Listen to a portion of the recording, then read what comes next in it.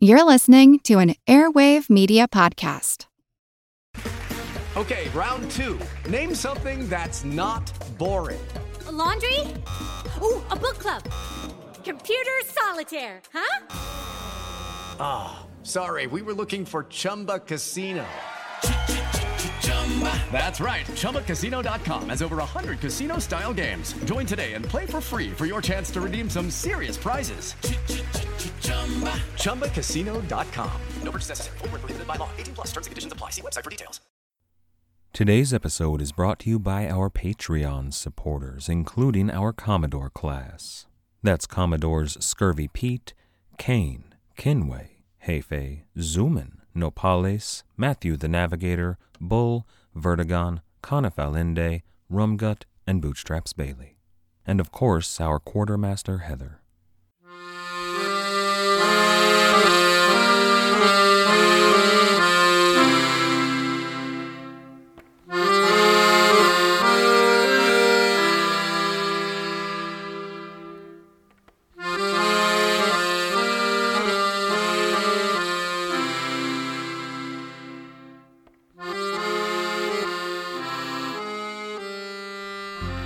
Hello. Welcome to the Pirate History Podcast. My name is Matt. Thank you for listening. Last time, we talked about the English ambassador to Venice and the Venetian ambassador to England, Henry Wotton and Zorzi Giustinian, respectively. Today's episode is going to be almost a direct continuation of last time. We're going to continue our story of Wotton and Giustinian. We're going to throw in a dash of Henry Pepwell, the King's Man in Barbary, and we're going to tie in John Ward and the Pirates of Barbary on a much more concrete level. The reason I wanted to talk about these two men at all, Wotton and Giustinian, is because their documents, along with the Admiralty Court, are the best sources we have on John Ward. There are a number of others, which we've used on this show. Pamphlets, plays, and poems, all about Ward, but all of those are, at best, secondary sources. They attempt to tell a complete narrative, and they may have had access to sources that we don't, but they aren't perfect. The ambassadors, Wotton and Giustinian, they really only got involved after the capture of the Rainieri Soderina. But then they got really involved. It was a contentious time between them, when a breakdown of diplomatic relations seemed imminent. Both of them talked openly, at least to their governments, about the possibility of war, and that potential war was due almost entirely to the piracy of John Ward. See, in the opinion of Zorzi Giustinian, Ward was not an anomaly in English society. He was a natural product of it. Giustinian considered the English a nation of pirates. Those that weren't pirates were either lowly peasants who had no effect on society, or they were direct profiteers in English piracy. And Giustinian was far from the first to suggest this. The Spanish called Queen Elizabeth the Pirate King, due to her policy of employing privateers. Now, in Elizabeth's eyes, that was legal, and it was in England, but basically no one else in Europe agreed with her. The Spanish, her greatest enemy, considered Sir Francis Drake you might consider her champion on the high seas. They considered Drake the worst pirate ever to sail. And they were going to continue to. Whenever Henry Morgan or Black Bart Roberts or any other English pirate would attack Spanish possessions, it only served as further evidence in the eyes of the Spanish that the English were all pirates. Now, that narrative struggled whenever the Dutch or the French were ascendant in the pirate game when they were a bigger threat than the English, and Giustinian had the same problems. In the case of the Spanish, and as we're going to see in the case of Giustinian, it was a lot like many modern opinions about foreign peoples, or, maybe even better, about wild conspiracy theories. Whenever someone, in this case someone like Giustinian, or whenever a whole nation holds a certain opinion very strongly, any evidence that supports that opinion will be embraced, while any evidence that conflicts it will be tossed aside. No, I'm not trying to be controversial here, but we've all heard opinions or theories that we find absolutely impossible, utter nonsense. Of course, your mileage may vary, depending on your point of view of what is absolutely impossible nonsense. You could look at an older example, a classic example, something like the Roswell aliens, Area 51. Those theories can range from the absolutely insane to the almost plausible, the sort of theories where you can find a nugget of truth. And in a lot of ways, that's similar to Giustinian's views on the English and piracy. He really did see this vast conspiracy between the English people, who were all pirates, and the nobility, who all profited and protected the pirates. And he wasn't really wrong here. For decades, the English had been employing privateers, and rich nobles had financed many of those privateers for a cut of the take. The future will see scores of pirates who were either commissioned or protected or, at the very least, forgiven, in the case of someone like Henry Morgan, and then rewarded because the damage they did created a suitably unstable environment. It was an environment that those nobles could exploit to grab up land and make a huge amount of money. And it wasn't just the nobility. Admiralty officials, the actual admirals were usually nobility, but most of the bureaucracy were not. And then there were dockmasters and magistrates, and they were all too often all too willing to look the other way if the price was right. They would allow goods to be brought into England or Port Royal or Nassau before it was a pirate republic so they could be fenced there, and oftentimes it wasn't just goods, it was the pirates themselves. We know all about the captains and the famous names that make up the story of piracy, and very few of those stories end happily.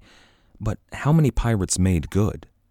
How many names do we not know because they made a killing on one voyage, settled down with their earnings, and bought land in Jamaica or maybe South Carolina? How much wealth was transferred via piracy, illegally, from Spain or Venice or any other nation to enrich England and her people? And aside from a few very high-profile examples, we don't really know. The popular image, the generally agreed upon image of a pirate is somebody who drank and gambled away their money, who spent it on women and foolish clothes, and that was often true, but how many pirates were smarter than that? How many pirates left the pirating life when they had the chance to start a real life? It may be more than we think. But it kind of reminds me of how there are a few very powerful families here in the U.S. that made their money through deals with Nazi Germany or maybe bootlegging. Now those families are respectable, admired, powerful people, but they got their start through very illegal means. In Be More Pirate, Sam Conifalende quotes Bernard Williams saying, quote, "The average man will bristle if you say his father was dishonest, but he will brag a little if he discovers that his great-grandfather was a pirate." End quote. I really dig that quote. The point I'm trying to make here is that Zorzi Giustinian wasn't necessarily entirely wrong. The English were profiting off piracy, and they would continue to do so for the next century and a half at least. And Giustinian took that truth, and he took it, well, I've been talking about the reality of it, but I think he took it a little too far. He took it from that nugget of truth we might find about communist spies and the Area 51 conspiracies to a place that most people couldn't follow. Places where the evidence worked against him. Much like those conspiracy theorists, he was unwilling to accept any information that might contradict or discredit his theory. And Giustinian saw evidence to support his theory everywhere, even when it wasn't really there. So Giustinian's communiques, his letters and reports back to Venice, are something of a minefield. We have to walk very carefully while reading them because oftentimes we will find what we need, but oftentimes we will be presented with something that is absolutely impossible. But if we look at the bones of his theory, John Ward, the arch-pirate, was English, and some Englishmen were almost certainly profiting from that piracy. We're going to find that nugget of truth. In some ways, that will vindicate the beliefs of Zorzi Giustinian, until his entire theory was shaken and nearly shattered by one cataclysmic event. This is episode 92, Impending Peril. In October of 1607, King James I of England received an official petition for formal pardon from the pirate John Ward. This date, October 1607, is the crux around which much of our story today is going to focus. It's going to bring into question how much any of the players involved in this story knew at any given time. How much did King James I know? Well, personally, he knew very little usually, but how much did his advisors know? How much did Justinian know? Usually more than he let on, but almost certainly less than he himself believed he knew. How much did Wotton know? Usually not very much. He was a poor diplomat. Or he was a fine diplomat, but he was a poor spy. Or at least he didn't care to employ spies, which is a large part of what this question, this crux of October 1607, revolves around. In a lot of ways, it's a lot like the Cold War. You know, the story of East and West Berlin, spies giving, receiving, and sharing their information before anybody would officially recognize that it had been shared or learned. You lose the advantage once you admit that. And how much did John Ward know? Now, of course, in the case of John Ward, we don't have mountains of communiques that he sent off to the Doge or the King or the Privy Council or the Senate.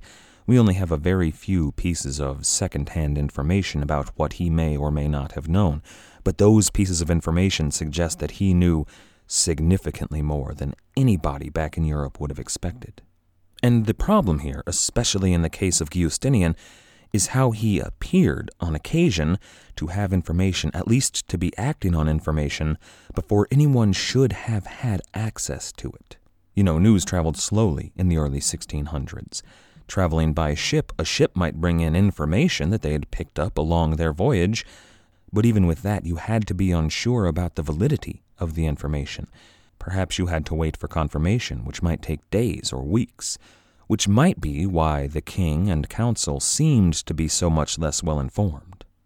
An ambassador could make recommendations based upon rumor, but a king or a doge could not take direct action without at least 2 or 3 pieces of corroborating evidence. So let's step back a few months from October 1607 to July 1607, when a ship arrived at the dock of London.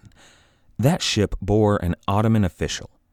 From G.B. Harrison's A Second Jacobean Journal, being a record of those things most talked about in the years 1607 to 1610, this Ottoman ambassador's name was Mustafa. Now, Harrison described Mustafa and his retinue. There were a few janissaries in the retinue, along with a number of, quote, Turks, whereof 3 only are decently apparelled, the rest looking like the ambassadors that came to Joshua with old shoes and threadbare apparel, end quote. And then Harrison goes on to say that Mustafa himself, quote, hath many changes of garments, very rich, and several turbans, end quote. Now, Mustafa was an Ottoman official, but more specifically, he was a messenger from the coast of Barbary. He seems to have been a secretary to either Pasha Redwan of Algiers or of Murat Rais, the naval official in the city of Algiers. Now, careful listeners to the show might say, hey, I thought Szymon Danziger was the admiral of Algiers, and that's true. And actually, Murat Rais may actually have been Szymon Danziger. Perhaps he was using an alias, and later, Danziger would be known by a Turkish name. However, it's equally probable that this wasn't Danziger. Murat Rais was probably just a high-up galley commander in Algiers, perhaps an equal or very, very nearly equal subordinate to Danziger. Either way, this Ottoman official, Mustafa, carried letters of introduction from the Pasha, Redwan, and from Murat Rais to King James. Now, Mustafa requested an audience with the king and with the council, but he was mostly ignored. He wasn't an ambassador, per se. He certainly wasn't the Ottoman ambassador from Istanbul, and he wasn't even an ambassador from Jerusalem or Alexandria. He was the secretary of a second-rate pasha known to conspire with pirates. This sort of messenger wasn't uncommon, of course. James was a new king in England, 3 years on the throne only, and by that point, nearly every king or queen or emperor or doge or sultan that the world had to offer, or, at least the world that had any dealings with England, well, they would have sent a formal introduction with a proper ambassador. But after that would come the turn of the dukes and barons and senates and parliaments and councils. Lesser governing bodies and nobles from all over Europe, they would all send representatives to the king as well. That would take longer, significantly longer than it had taken for the ambassadors of every monarch in Europe to reach King James, but a couple of years is plenty of time. Then, lesser nobility, as well as any governor or any mayor that thought it might be useful to have some official contact with the King of England, began to send their own letters to King James I. Most of these messengers were politely received by one of the king's underlings, someone with virtually no power. They were thanked by said underling, given a few nights' food and rest, and then sent packing back home. And that wasn't rude. I mean, does the President of the United States have time to meet with every mayor in America? Of course not. You'd almost be concerned if he was doing so with what he was spending his time on, right? Now, the president is likely to shake hands with the mayor whenever he visits a town, and the king would almost always meet the local lord, but certainly not every emissary from every small-time official that came to London. And that's what those letters of introduction were about. Some secretary, some undersecretary, would read that letter, and if it had any importance, say the governor in question was, the Sultan's nephew, or perhaps it was a strategically important location on the continent, then that undersecretary might bring it before the council. But if not, that undersecretary would just file it away. If, in the future, that place or person somehow became important, they would have that letter of introduction indexed and be able to pull it out. However, this Ottoman official from Barbary wasn't like a messenger sent from the mayor of some Bavarian town. There were pirates there in Barbary. They were a problem for the entire Mediterranean, and Barbary was a place of great strategic importance to anybody who had an interest in Mediterranean trade. So this messenger was a little more important than the norm.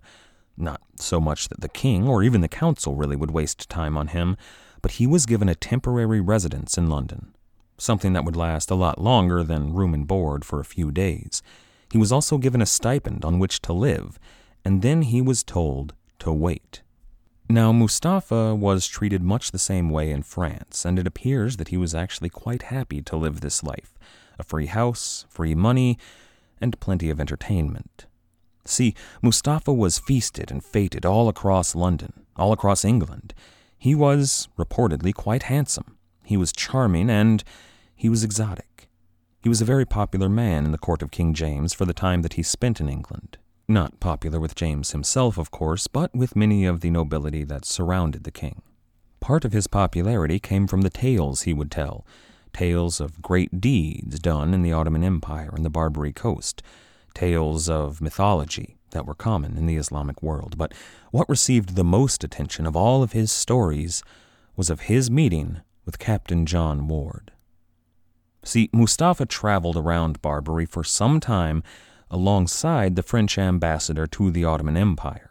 He was there to show the French ambassador around.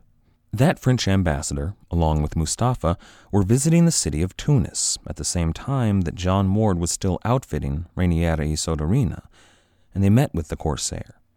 The French ambassador was, at least possibly, specifically there to meet with Jack Ward. You see, the French had always been immune from any Ottoman piracy. The Franco-Ottoman alliance was still in effect, and the French ambassador wanted to secure the favorable protection that they had once had. He wanted to ensure that French shipping would be safe from any pirates operating out of any Ottoman Barbary city-state. Now that should have been a relatively simple piece of diplomacy. In any other time it would have been a bag of coins in the right hands, and all of a sudden you have nothing left to worry about. But when he brought up that possibility to Jack Ward, the pirate responded to him, incredulous at even being asked, quote, "I, favorable to the French? I tell you, if I should meet my own father at sea, I should rob him and sell him when I had done." End quote. So that didn't go over. But even though the Frenchman had been rebuffed, the Ottoman, there in Tunis, Mustafa, was planning a trip to England, the homeland of Jack Ward. So Mustafa asked Jack Ward if Ward would like Mustafa to see if he could secure a pardon from the King of England. Ward's reply seems to have been a bit less vitriolic, but still negative. He said, quote, that he would never see England again, but he would be buried in the sea. End quote. Now, this story reached England at the very earliest in July 1607. That was when Mustafa arrived in London. However, just a few months later, in October, we would find out that John Ward was seeking that official pardon. So, what's the deal with Mustafa's story here? Was he lying? Was he just not telling the truth? Perhaps. He may have been weaving a tale that would delight and shock his listeners with this callous, fierce, uncaring pirate, Jack Ward. Or perhaps John Ward was playing some sort of devilish and intricate game with his men and Mustafa and King James himself, a game to which only he knew the outcome. Or then, it's possible that in the time it took Mustafa to go from Barbary to England, and remember he spent time in France and visited with all sorts of the nobility there as well, so it took him a while, but perhaps in the time it took him to get to London, something had happened. Something that gave John Ward a change of heart. And right there is where the timeline starts to get all screwy. If that were what happened, and there is an obvious event coming up to make John Ward change his mind, it would make sense, but it doesn't quite fit the timeline. Regardless, some historians still believe that due to some of these questions of spies and how long it took official communications to move, that might actually be what happened here. But more on that later. Let's look at the first two options. First, it is entirely possible that Mustafa was just spinning a yarn, and John Ward never said any of those things. That would be a very easy answer. It would explain quite a bit. Mustafa arrived in July, word of John Ward's request for pardon in October. So if he were lying, it seems that, however exciting his tales may have been to the people of London, John Ward just blew a hole in it.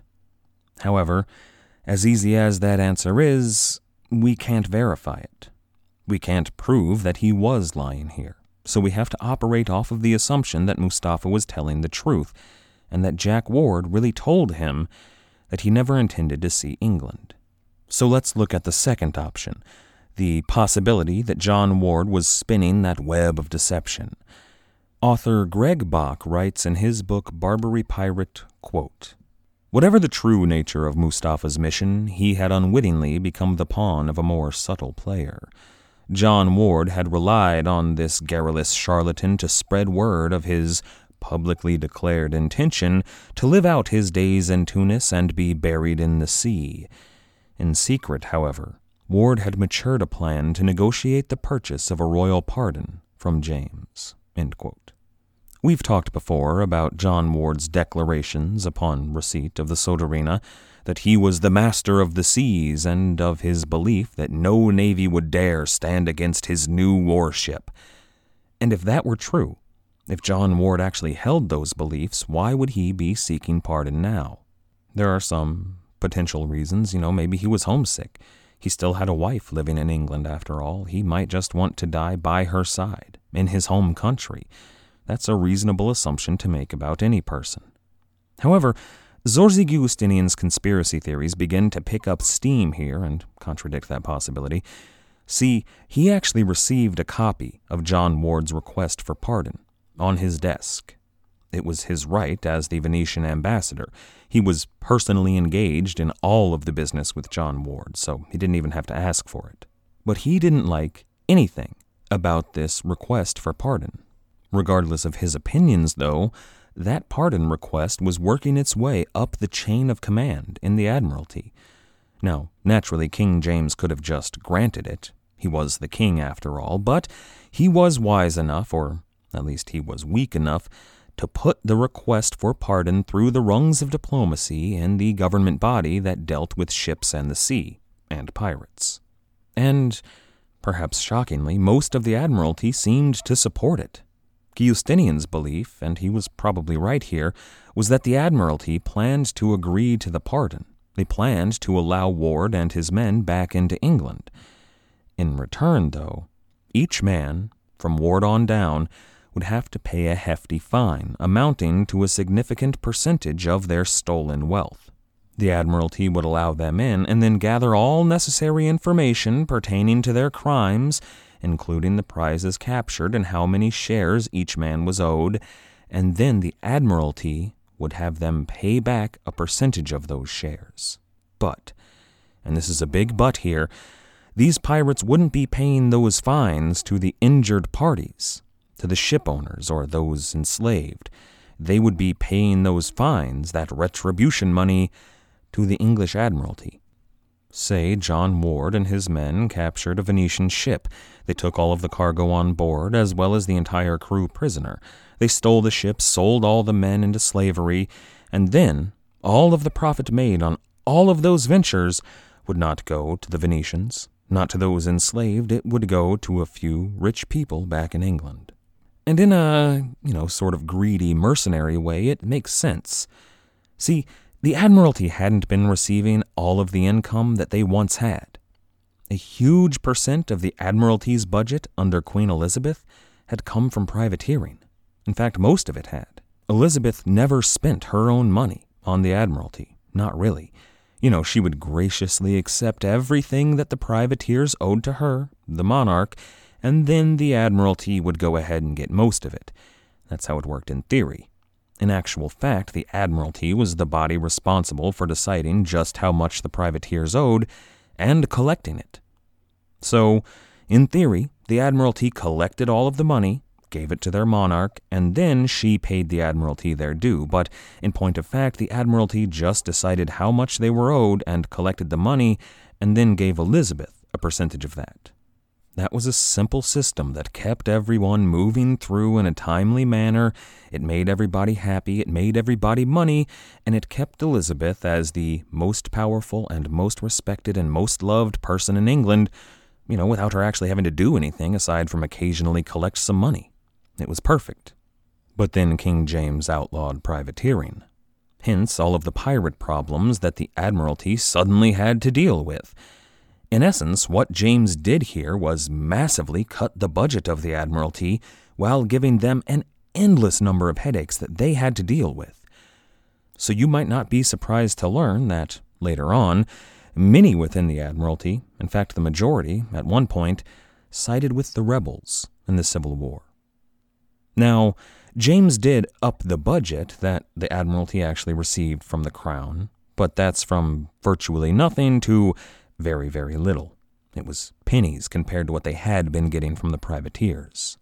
So when James sent this request for pardon across the decks of the officials at the Admiralty, they all realized that they might just be able to have a little taste of the old days, to get some of that sweet, sweet foreign money. But then, of course, it didn't belong to them.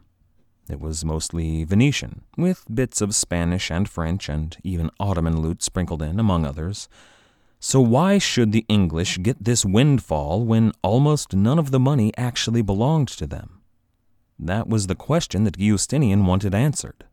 When he received that request for pardon from John Ward, let's for a moment overlook Venetian honor, his own personal honor, the need of the Venetian people to get their loved ones back from the slavery into which they had been sold.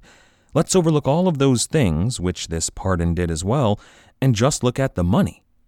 It's absolutely unacceptable in the eyes of anyone from Venice, especially the ambassador. So he wrote back to Venice about this pardon, to the Doge and the Senate, and he told them all about this plan that was being cooked up. And that was when he began to loudly, vociferously, attack England as a nation of pirates. He wrote at length about their plans and the network of bribery that pervaded the English government. He wrote, quote, "The king is so devoted to the chase," and when he says the chase here, he probably means the hunt, at least at face value, but he also may be alluding to King James' many affairs. "The king is so devoted to the chase that he leaves all to his counselors. The power of the Privy Council was never greater than now, by reason of the king's carelessness of rule. The council dealeth with all things, not only affairs of state, but money and also justice, so that whoso would attain anything, he must be protected by the lords of the council, and that by means of presents and gifts." And he goes on, quote, "These gifts they take not only from the subject, but as well from strangers and ambassadors and princes, which breeds a great hatred for these lords. Of the lords of the council, the greatest is Sir Robert Cecil, Earl of Salisbury, Secretary of State, whose authority is so absolute that he may be called king indeed." End quote. We've talked about Cecil before, in the lead-up to the English Civil War and the 30 Years' War in particular. He was almost certainly the most powerful man in England, but Giustinian conceded that there was another man of perhaps equal importance in England when it came to dealings with Ward, a man named Charles Howard Effingham, 1st Earl of Nottingham and Lord High Admiral of England. Effingham had a long and distinguished career.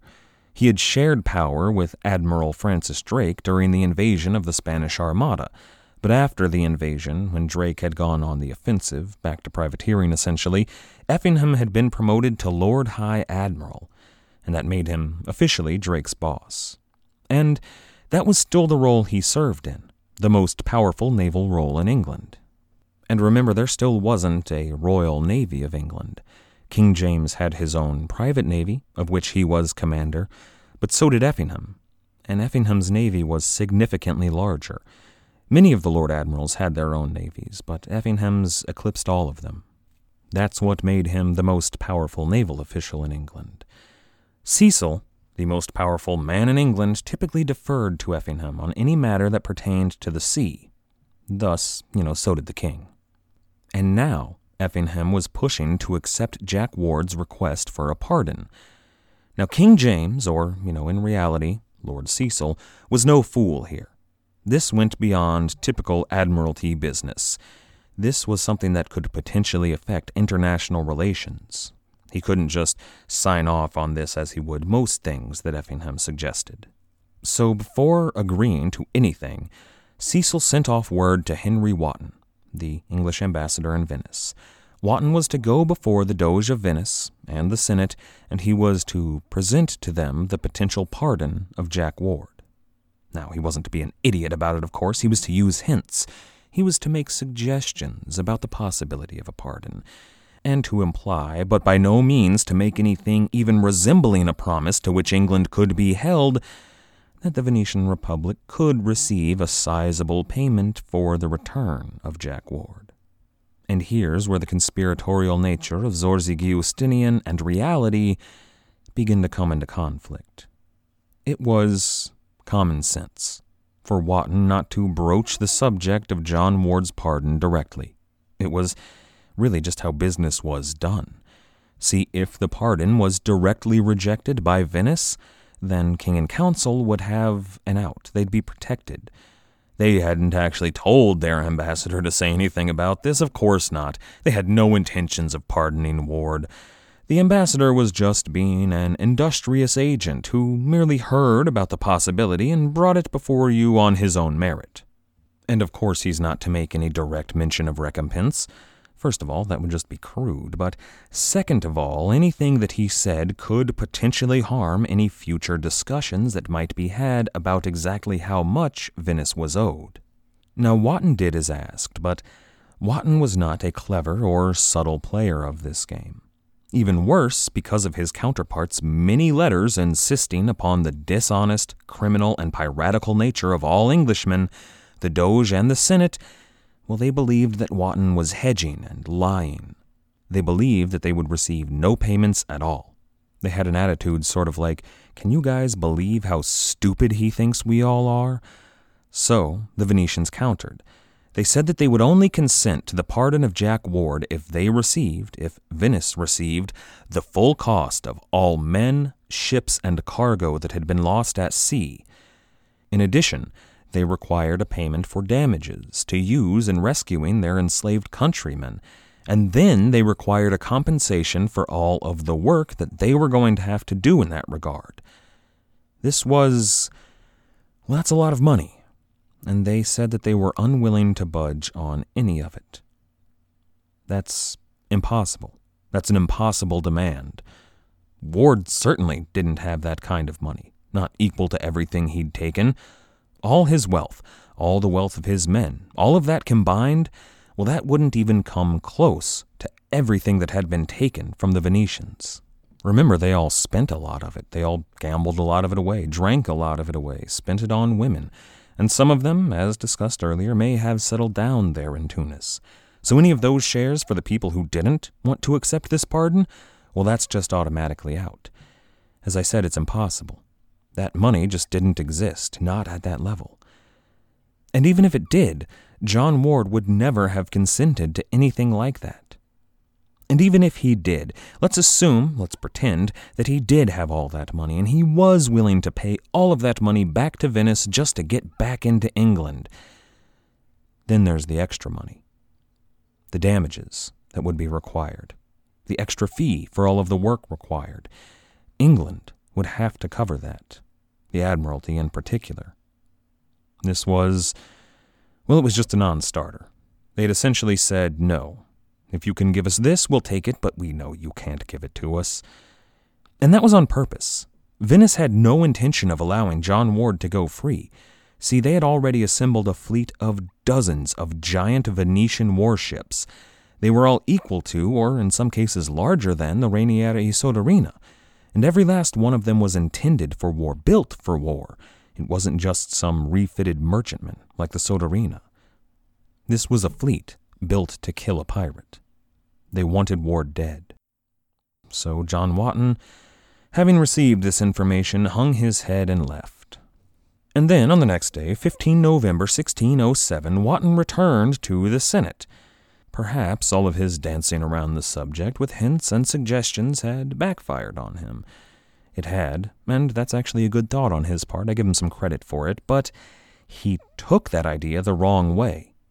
He got a lot more direct about the whole, look, you guys are still going to get some money thing, but he was still vague about it. And the Senate was displeased. He was wasting their valuable time. They'd told him they were unwilling to budge. At some point, they may have been willing to budge, even accept the pardon of John Ward had the payment seemed fair. But Wotton had lost their trust, and now, coming back to them, he seemed like a con man, and what's worse, a con man who had no respect for their intelligence. And then they dropped a bombshell on the ambassador. Everything that Wotton had presented relied upon John Ward waiting for this pardon, and they told the ambassador that Jack Ward wasn't even in Tunis anymore. Wotton's information was out of date. Not only was it out of date, it appeared to be a lie. See, if Jack Ward was indeed seeking a pardon from the King of England, then why had word of the Rainiera e Soderina, a Venetian ship capturing 2 additional Venetian ships, reached the ears of the Senate since they had last spoken, since last night? This had just come, and Wotton was attempting to convince them to take a pittance. Well, he didn't have a leg to stand on. His information was out of date. He didn't know about any of this. But the Senate, the Venetian Senate, said they knew just where Jack Ward was, and they knew where he was going to be. They hinted, much more cleverly than Wotton would ever have been able to, that this spelled the end for the arch-pirate, John Ward.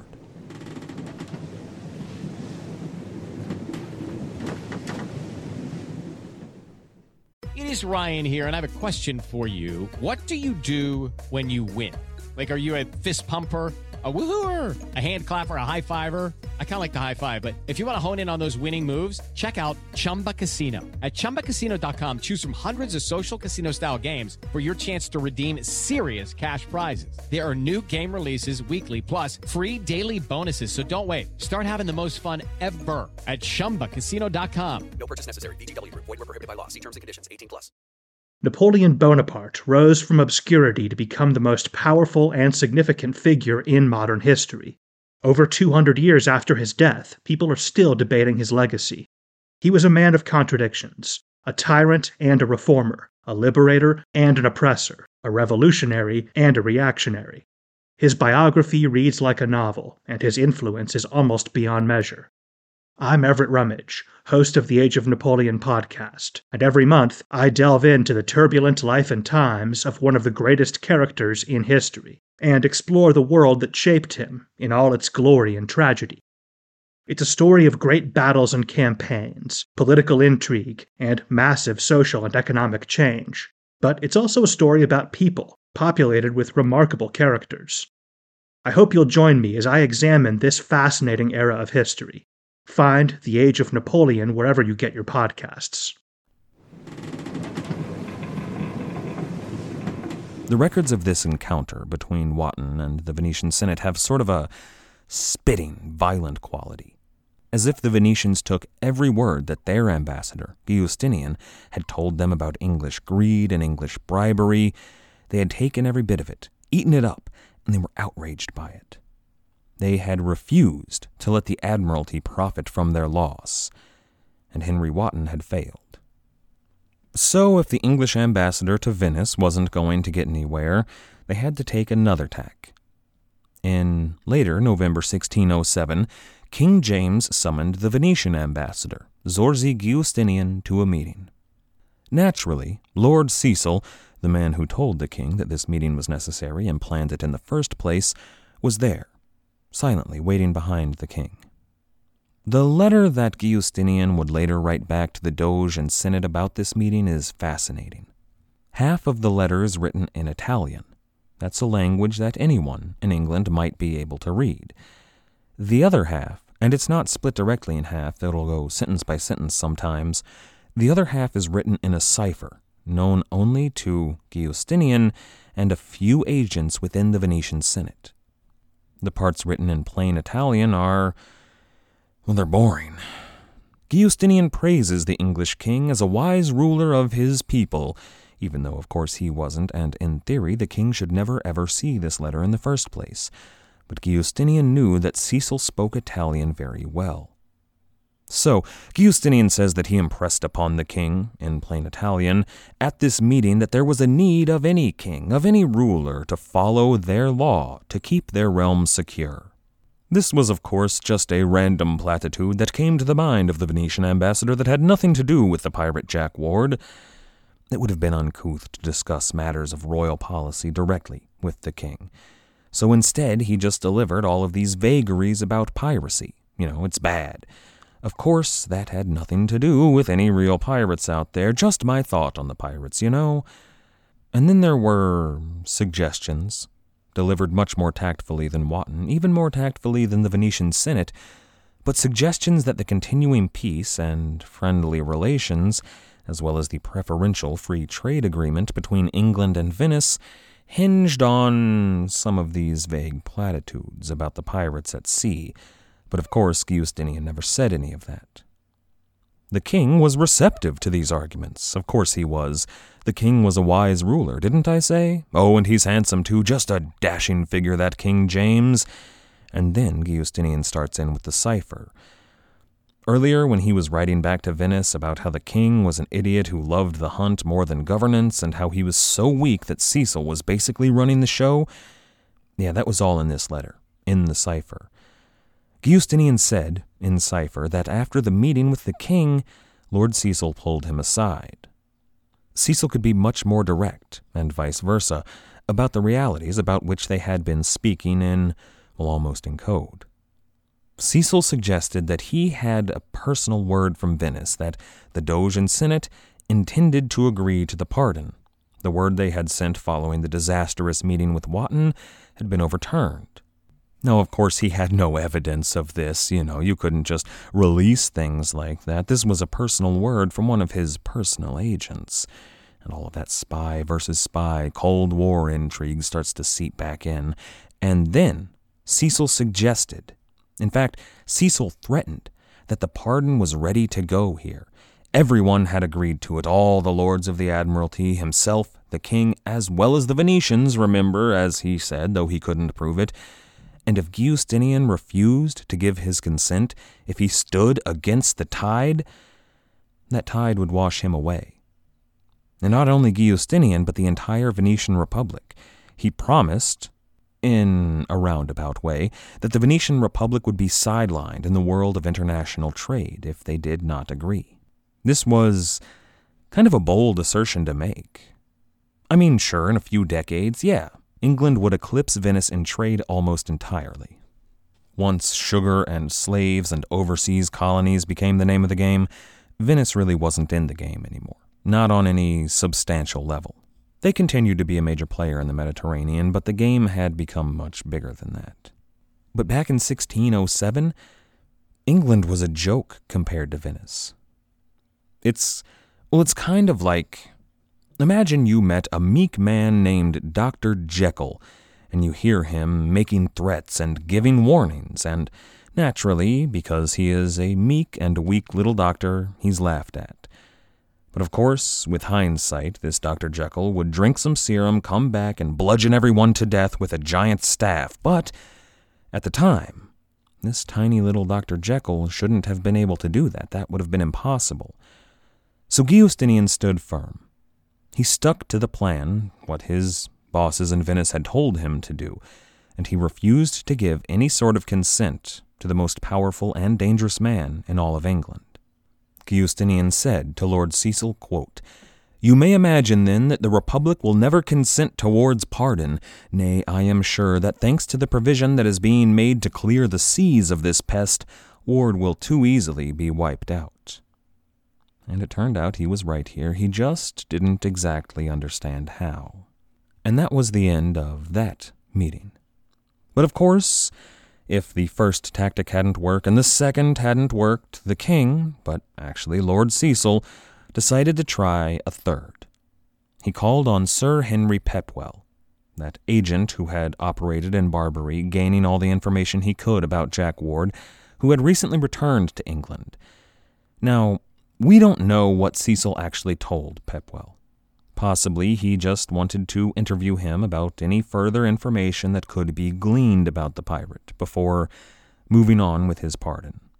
However, ever since getting back to England, Pepwell had been sort of just sitting on his hands and biding his time while all of the diplomats were busy trying to work things out.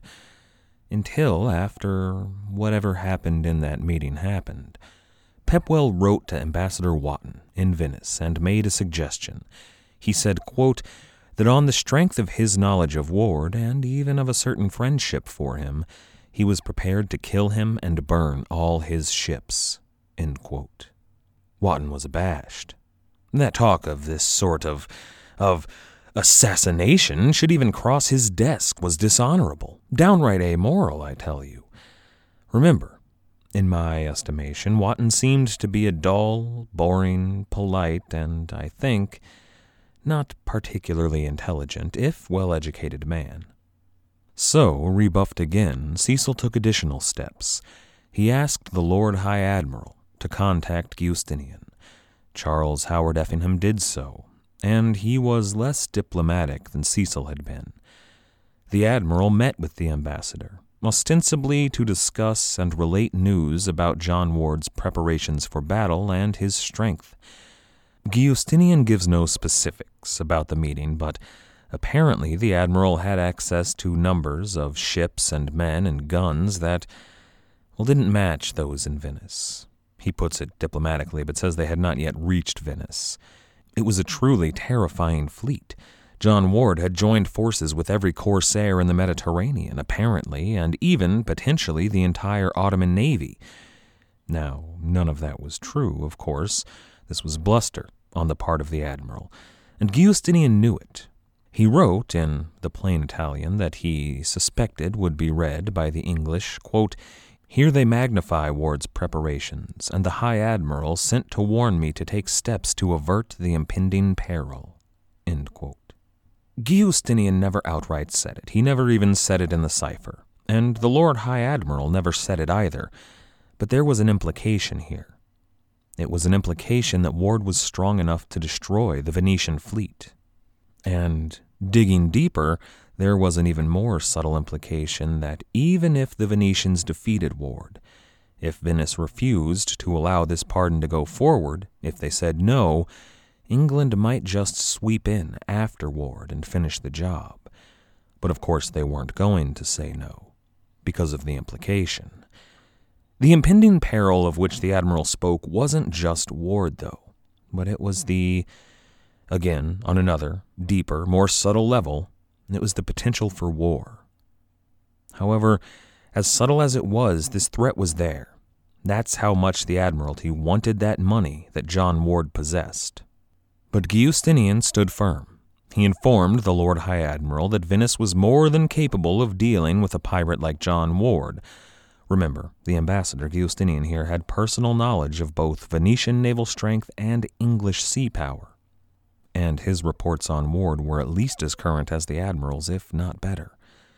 So Giustinian told the admiral that he could rest assured that the English pirates, offered no threat to the Venetian navy.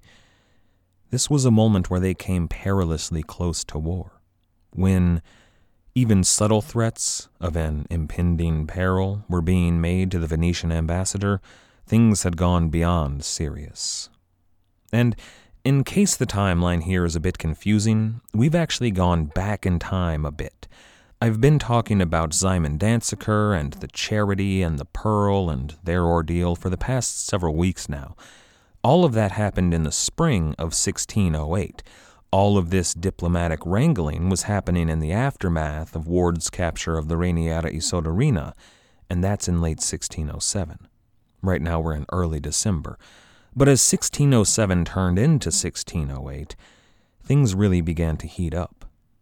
There were continued meetings between Cecil, the Lord High Admiral, and Zorzi Giustinian.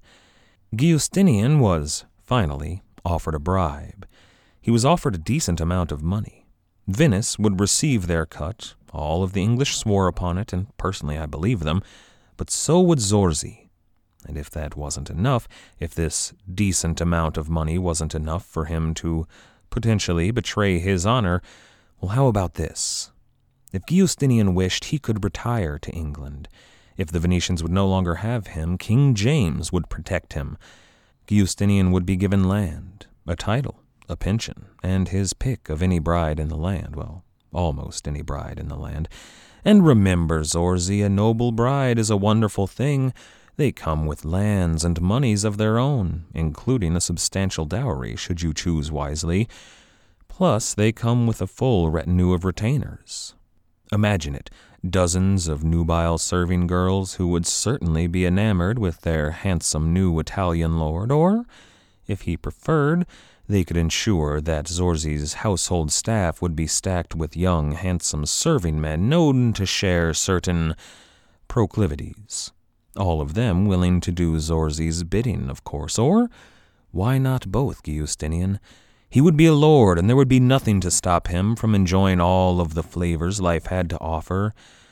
And speaking of flavor, it was well known that Zorzi Giustinian didn't care much for English cuisine, but this was the Lord High Admiral talking after all. He could ensure a train of merchant ships that never stopped between England and Venice. They could pick up Spanish and Italian and French delicacies all along the way. Of course, there was one potential hiccup to that train of merchant ships. Pirates might be a problem. Of course, not if Giustinian played ball. Giustinian was not outright about all of this, but he suggested that he had been offered anything he wanted. But he refused.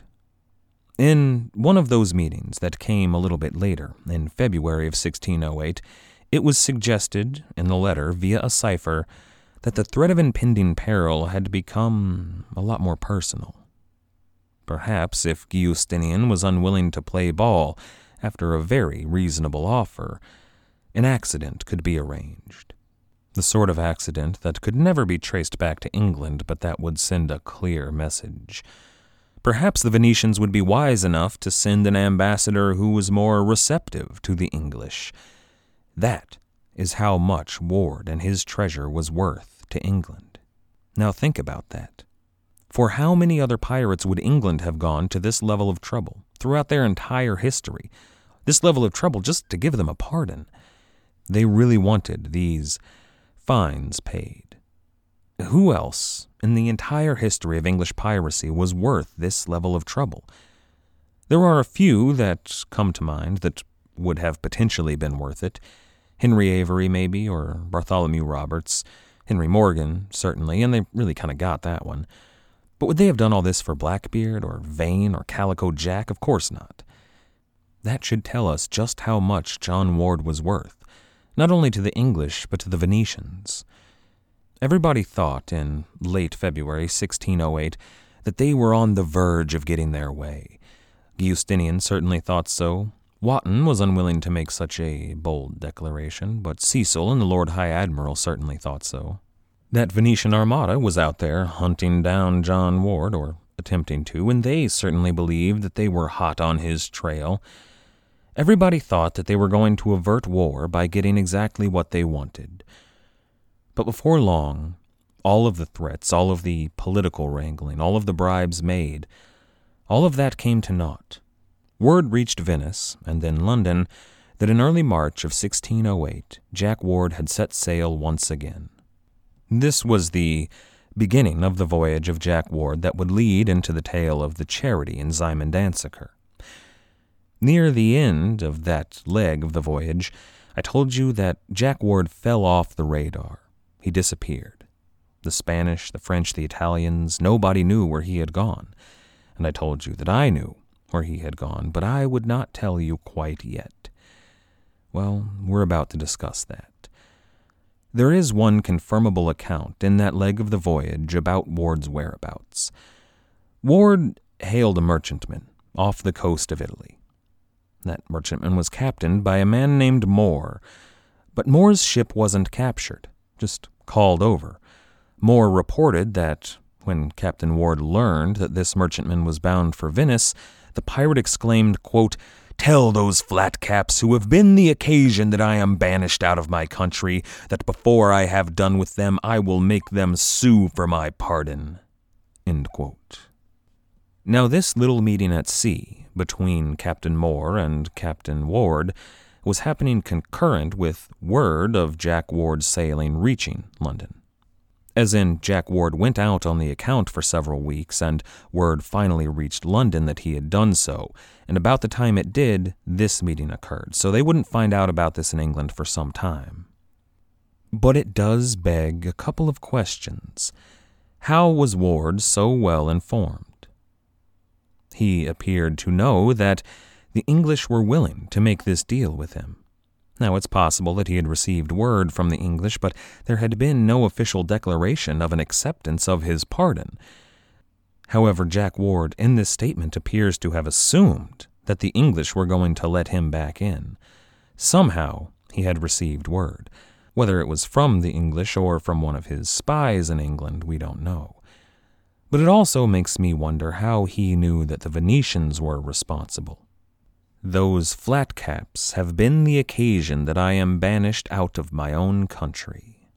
Somehow, Jack Ward knew that the English would have let him in, and it was the Venetians that refused to allow his pardon to go forth. This suggests to me that Ward may have had spies deep in Venetian territory, deep in English territory, perhaps a vast network of spies that is greater than anything the world had yet seen out of a private pirate. He knew spectacularly fast that his old comrade, Captain Longcastle, had been executed. He knew everything spectacularly fast. It appears that in addition to Jack Ward's fleet, the Rainieri Soterina, the Ruby, the Little John, all of those ships, and in addition to the many ships that sailed under him, led by other pirate captains, there was a vast network of smaller ships, moving to and fro, smugglers really more than pirates, but smugglers of information. They were likely smugglers of real goods as well.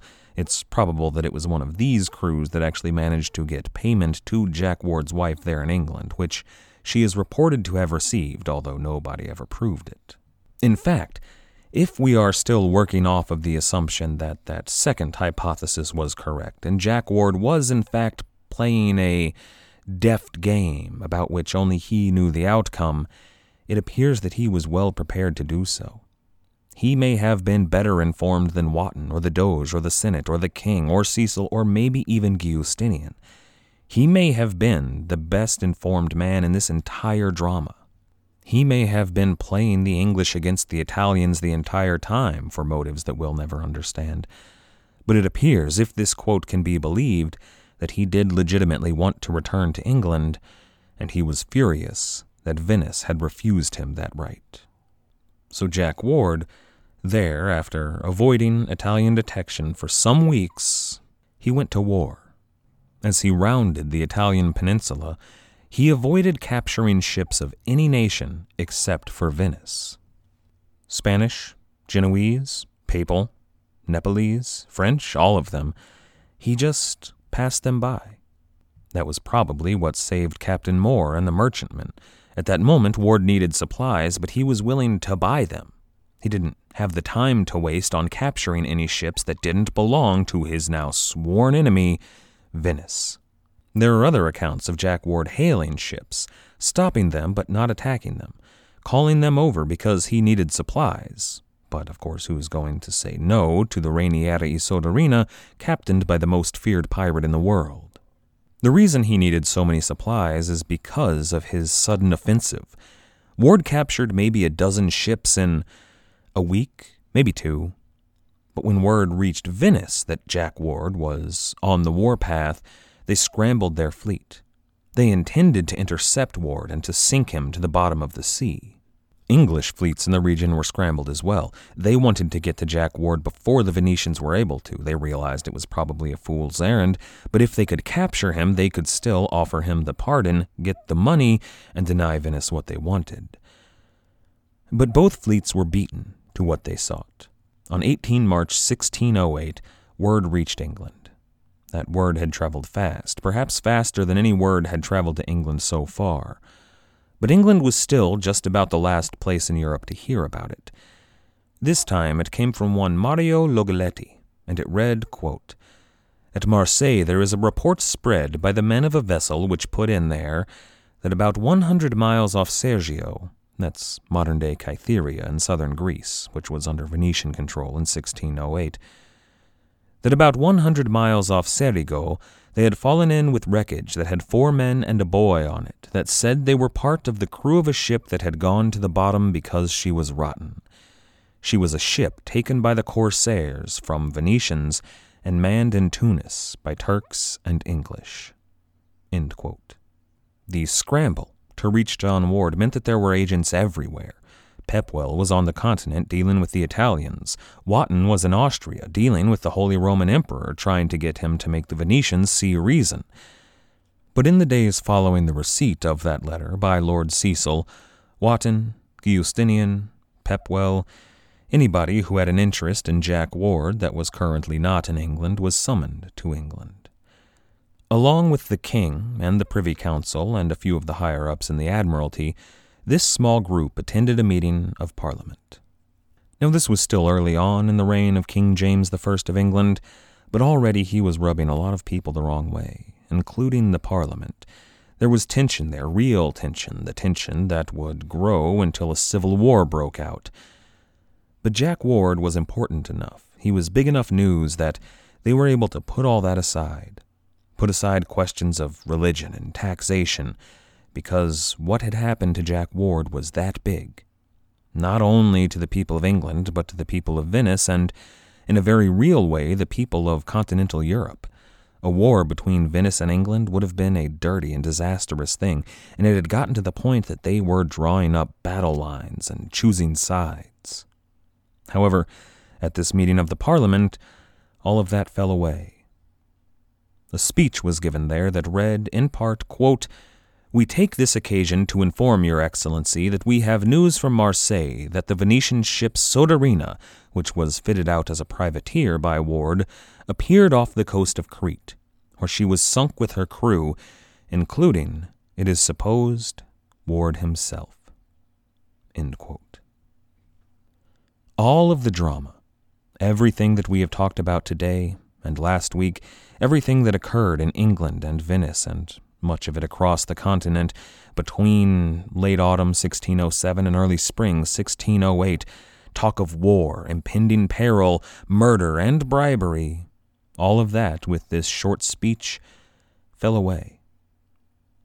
The Venetians, who had been so sure that they would have their way, would get neither Ward nor their reparations. England would not receive their cut from the pirate. But there was a bright side, the tension, the threat of war. It had passed. Peace had been restored in Europe. That is, of course, until a few weeks later, when even more shocking and disastrous news arrived in London. But we're going to save that until next time. For now, at least for a while, everyone was able to get a good night's sleep. Next time, we'll tell the truth of what actually happened to Captain John Ward. I'd like to thank everybody for listening.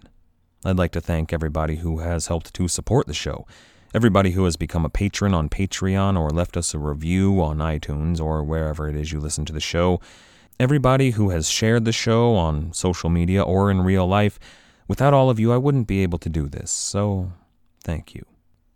I'd also like to wish everybody a happy Halloween.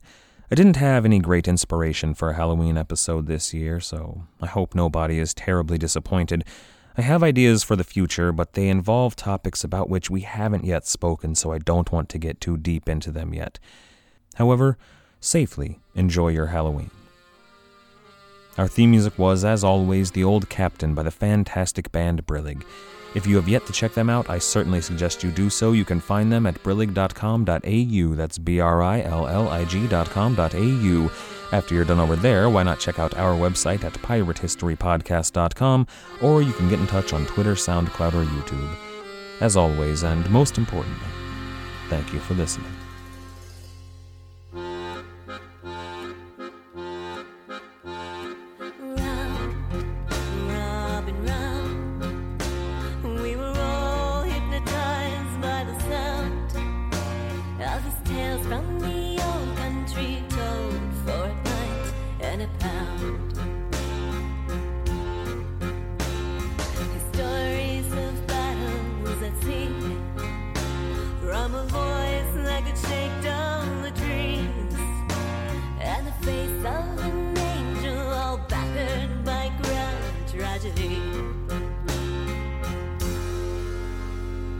Raise your glass in the air with a tear in your eye.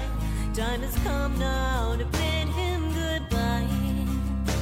For at first light this morn, the old captain has died. Let him live on in legend tonight.